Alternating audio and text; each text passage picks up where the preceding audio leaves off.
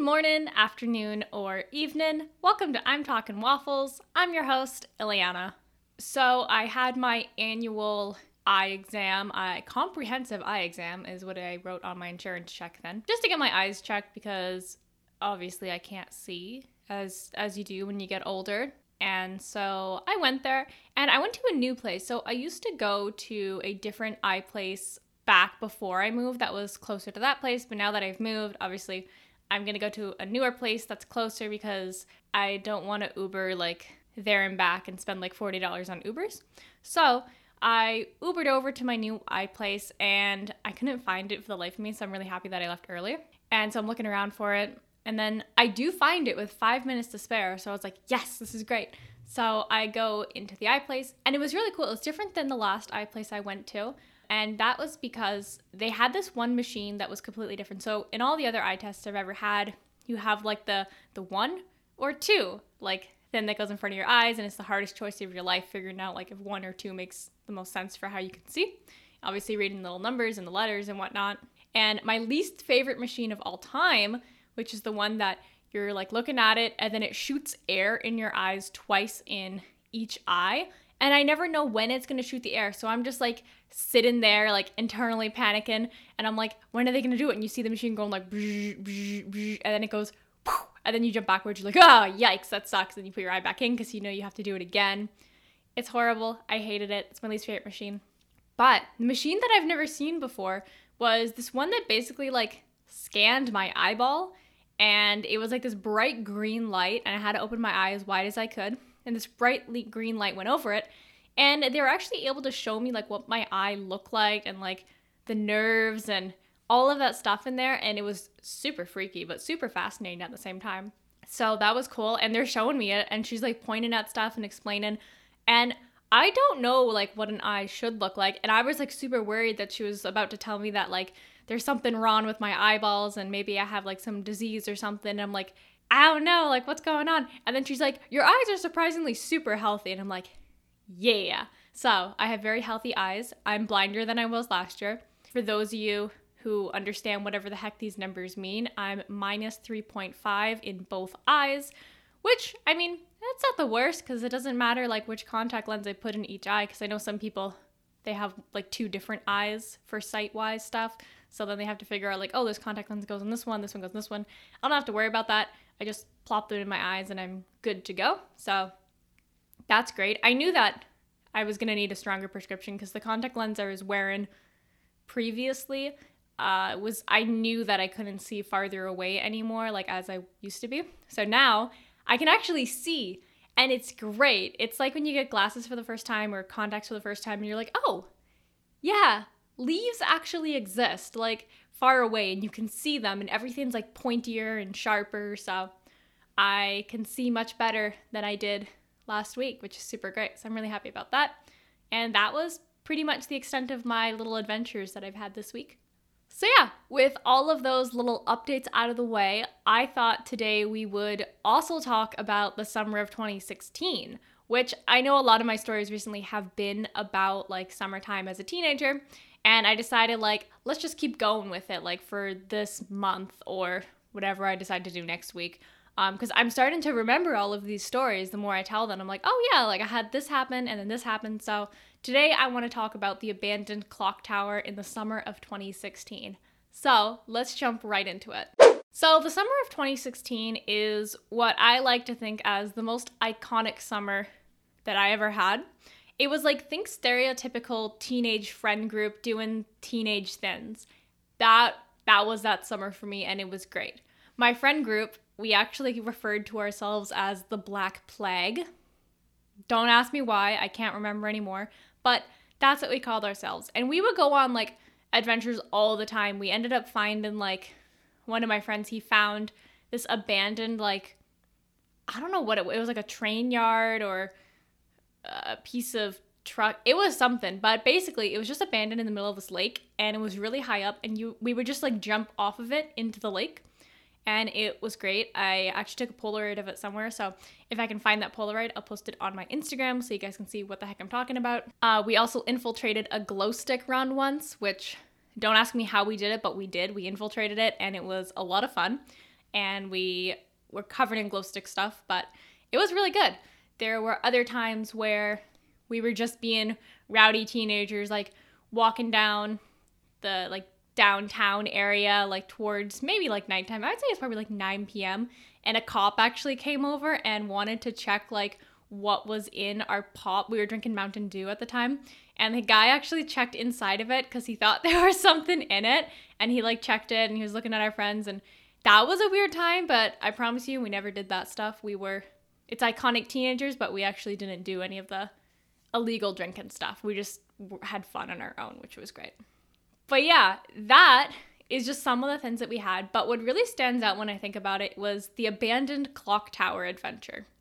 And so the Black Plague 2016, my town, which was a relatively small town, had this abandoned clock tower for years. Like, it used to be active when I first moved there, like so many years ago. And it used to have like this little moat and stuff in like its kind of courtyard then. But it's long since been abandoned and locked away, so we would never go in there. But in this summer, we noticed that the door was slightly ajar, and that was the first time we've ever seen it like that. And we're like, is that open? Can we go in there? And we kind of thought about it. I'm pretty sure I was against it because, you know, in that friend group, you got the mom friend. I'm the mom friend who's always like, oh, like maybe we shouldn't do this, or, oh, do you guys need some snacks and stuff? And that was me. I was the mom friend. But a lot of my friends were ready to do like stuff. And so I was like, you know what, like I'll go with them, make sure they're safe and whatever. And I was also pretty curious as well, but cautious. And so we go towards it and we notice that like, yeah, it is open. We're like, maybe we should go in. And so my friend, she opens the door and it's like really rickety and we're making sure that no one could see us. And the door, it would only open halfway. We couldn't open the whole way. So we went in very cautiously and there were a bunch of stairs and we're like, okay, let's go up these stairs. And we go up these stairs and again, it was so creepy, like horror movie creepy. Luckily though, it was bright outside still. I would say this was probably like 4 p.m. So the sun was still there. It was a hot summer day and we're going up and it's all like rickety. And my friend, she's in the lead of it and she's ready, like down for adventures. And so she opens the door and then we get into like this the main hallway kind of area. And there was broken glass everywhere. There was graffiti all over the walls. There were like sleeping bags and piles of like other linen and stuff, which I assume somebody may have been spending the night or spending a few nights just sleeping in the clock tower area. And so this whole area was like super creepy, and not to mention the abundance of dead crows.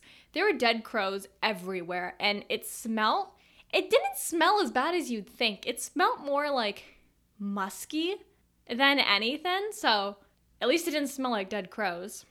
And there was like glass and graffiti and all this stuff, and so we're very cautiously walking through, and we're also kind of like really interested.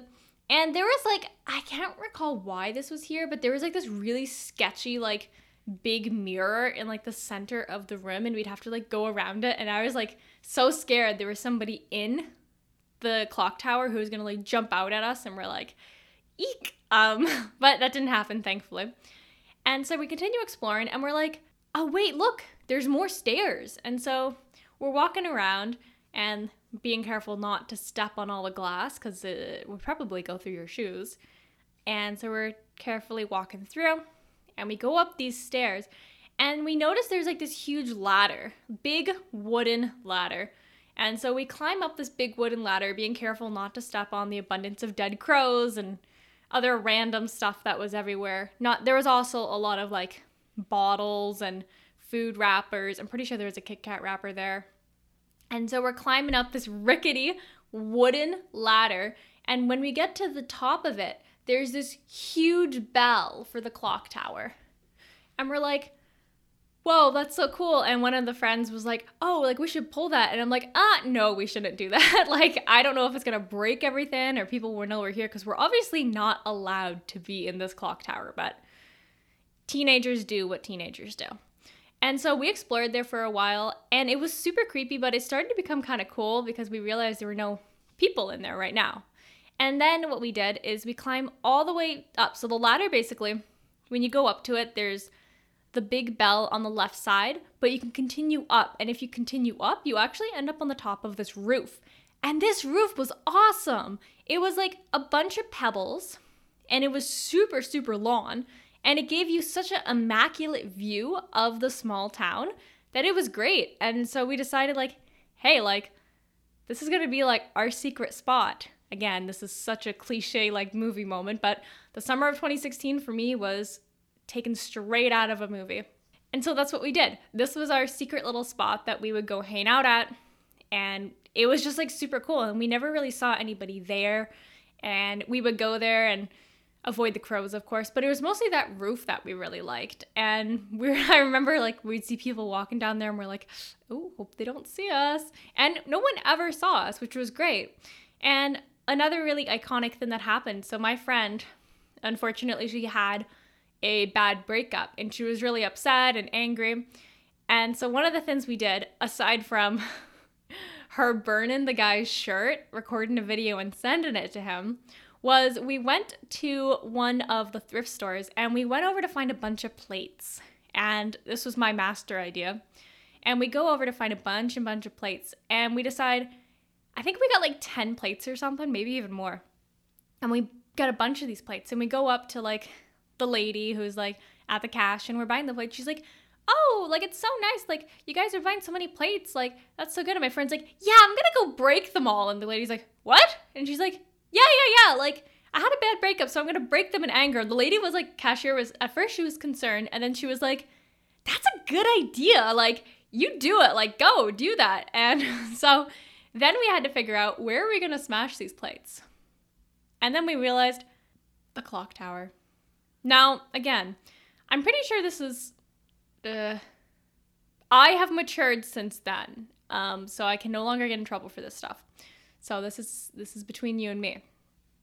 And we go into the clock tower. And my friend starts to take these plates and starts like throwing them into the wall, which we did clean them up, by the way. And she starts throwing them into wall and like, just like cursing the guy because he was kind of a jerk. So it was fine. And she started smashing them. And it was, again, it's like iconic. Like it was, we thought that this would make the most sense to help get the anger out. Because when you think about like, they have, not in my town because my town was too small, but I know in like bigger cities, they actually do have activities that allow you to like break plates or throw axes or whatever to get rid of your anger. And so this is like our small town way of doing that. And so she starts to break the plates. I broke one just for the heck of it to see what it was like. But it really helped and she was really happy about it. It was a good time. And yeah, that guy's garbage. Another thing that happened in that clock tower, which was pretty scary, is so I went to the clock tower with a boy once and we were up on the roof hanging out and these two guys come out of nowhere and they slam open the door where we are and I'm like terrified and the guy's like looking around. He's like, hey, did you guys see like a guy with blonde hair and a red shirt come up here? And we're like, no, we haven't, because we didn't. And they were like, okay, sorry to bother you. Peace out, brothers. And they left, and they were so scary. They looked like they were gonna murder someone, so I don't know who the blonde guy with the red shirt was, but that was terrifying. So that was the only time I've ever seen anybody in the clock tower, and it was terrifying because I thought that they were going to kill me. So yeah, I thought that was another strange thing that happened. So yeah, during that summer, we would just go hang out in the clock tower. Obviously, other people started to know about it, which also means that the cops were pretty quick to figure out about it. And so my friends, we stopped going because they actually locked it. Like they put this huge like industrial lock on the door so we could no longer go in there. So we decided to go back to that lake that we discovered before. So that was our new like hangout spot. And I learned about the outcome of the clock tower from my sister later on. Basically, she had this guy on Snapchat who had posted about being in the clock tower. And it turns out that his next snap was actually him in a cop car because it turns out that the cops had actually put a silent alarm on the place, and the teenagers who were going in, they didn't know about that. So they were going in and the alarm gets triggered, cops show up, kids get in trouble. So my sister was like, it's good that you stopped going there, because obviously she knew about it because my sisters and I we're best friends. And she was like, yeah, like that's so scary. And we're like, I can't believe that guy got caught. And so I remember telling my friends that, and we're like, yeah, we're not going to go back there anymore. So that was our abandoned clock tower adventure. It was a good time. Anytime I go back to my town, I look at the clock tower and I'm like, yeah, there was a lot of good memories there, I would say. So it was interesting, and these are just some of the small town things that happen. So I hope you enjoyed today's episode. I hope that if you had any interest in teenage experiences, that maybe this makes you remember about them, because if you're like me, then you kind of forget a bunch of stuff that happened because it gets replaced with like new memories and stuff, but then something happened and you're like, oh, yeah, I remember that, and then you kind of remember. So if you have any interesting stories you'd like to share, of course, feel free to reach out to I'm Talking Waffles on any social media platform. I'm basically on all of them. So search I'm Talking Waffles. If you don't find me, check another social media platform because I am on all the popular ones. So with that, it is now time for everybody's favorite part of the day. That's right, it's the fun fact of the day. So the fun fact of today is, dun-dun-dun! Before alarm clocks, there was a profession called a knocker-upper who would actually go around and knock on your door until you woke up. So this answers that question of, how did people wake up for their jobs like back in the old days before alarms? And this is your answer, the knocker-upper. So interesting. I don't think that I really like the idea of someone coming up to my door and just like knocking on it. My alarm clock scares me enough. A human being knocking on my door is even scarier. So I'm happy that alarm clocks now exist, because I don't think I could deal with a knocker-upper. With that, I wish you a great rest of your morning, great rest of your evening, great rest of your night, great rest of your apocalypse, and great rest of your wacky adventures. Okay, bye!